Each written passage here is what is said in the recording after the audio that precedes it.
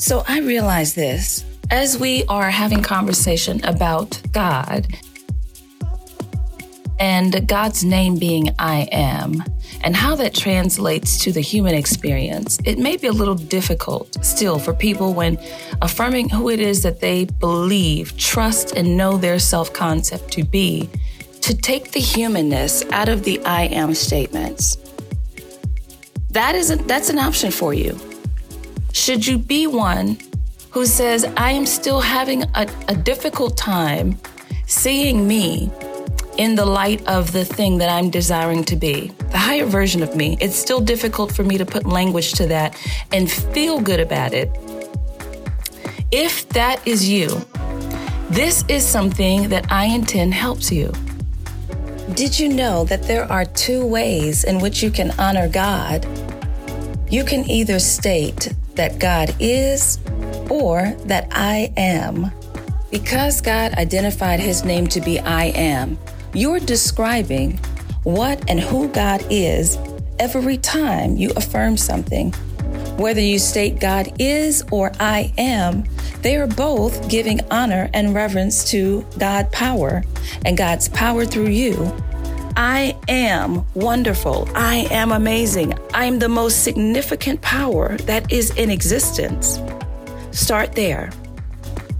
Because as you change God's name to the original form of I am, then what you're doing is you're just filling in the blank for all the things that you desire to transform into in this space. I am beautiful. Yes, you agree. God is beautiful. I am beautiful. Do you see how that feels different? But it is the same. God is the power that is working through you. God as you. So you can confidently say, God is and I am are the same statements. So instead of still feeling like you are labeling the God that is outside of you, you are realistically labeling the God within you, through you, when you say it from the I am perspective. I am beautiful. I am brilliant. I am the one everyone loves being with. I am the one everyone loves being like. I am super wealthy. Everything is at my command.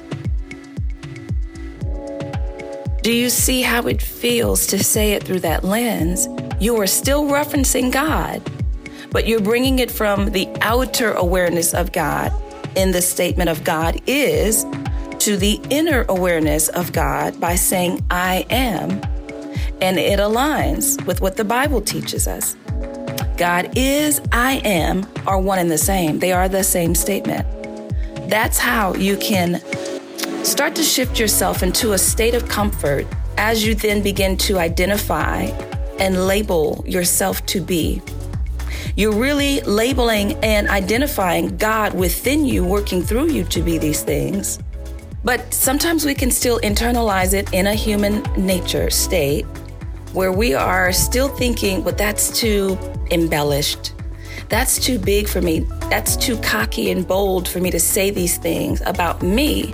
You're taking the me out of it, even though you're saying I am, because I am really belongs to God. That is God's name. So feel good about that. As you exercise it in this way, it will become natural for you to begin to feel as the one who is all of these beautiful, amazing things that you're labeling. You will not be taxed for doing so. It's just the point of view where you're shifting from the external awareness of God to the internal awareness of God. The identity is yours. Whichever way you utilize it, what you affirm the I am to be through you is, if you have the capacity to manage it in this way, it will still manifest the things for you that you are describing and labeling the I am as through you. So even though you're saying, okay, let me stop thinking about it as if I'm talking about me, and let's just say I'm replacing God is with I am. I am the most amazing one in my reality.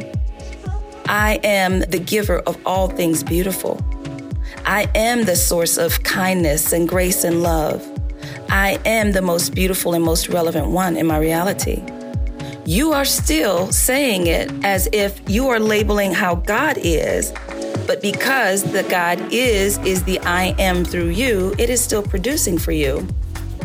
Those things are still being made manifest because of the statement, the grand statements that you're making. This should be very helpful to so many of us. This is very enlightening to me. It felt so natural. I was in a point where I was describing me as something that I thought really was quite arrogant of me in a way, almost, based on the way I had been taught. Like, girl, calm yourself. That might be a little too much for you to be asserting about you. And the power of God in that moment grabbed me up and said, this is exactly how you're supposed to do this, and gave me this revelation of how I can manage through these statements that feel too big for me to make about little old me. And I'm only saying little old me because I'm grown way past the belief that I am little old me. But that's how I began in the world, little old me. And a lot of us still find where we are living in a little old me moment, where you don't feel respectful. You don't feel humble enough to make such bold claims about you and who you are.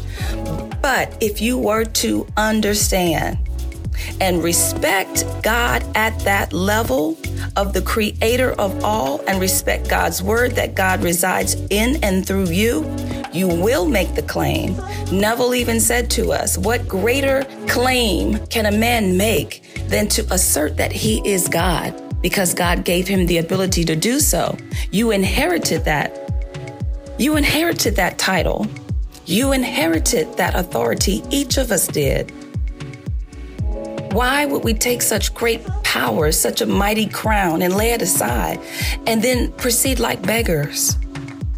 It's because we've been taught that that is the way to do it. And in reality, we have been cheating ourselves. It's been us behind the controls, cheating ourselves all of this time. Implement this in your world. Implement this different way of thinking about the I am affirmation and how it actually identifies and fuels your self-concept. The I am working through you, God as you in your reality.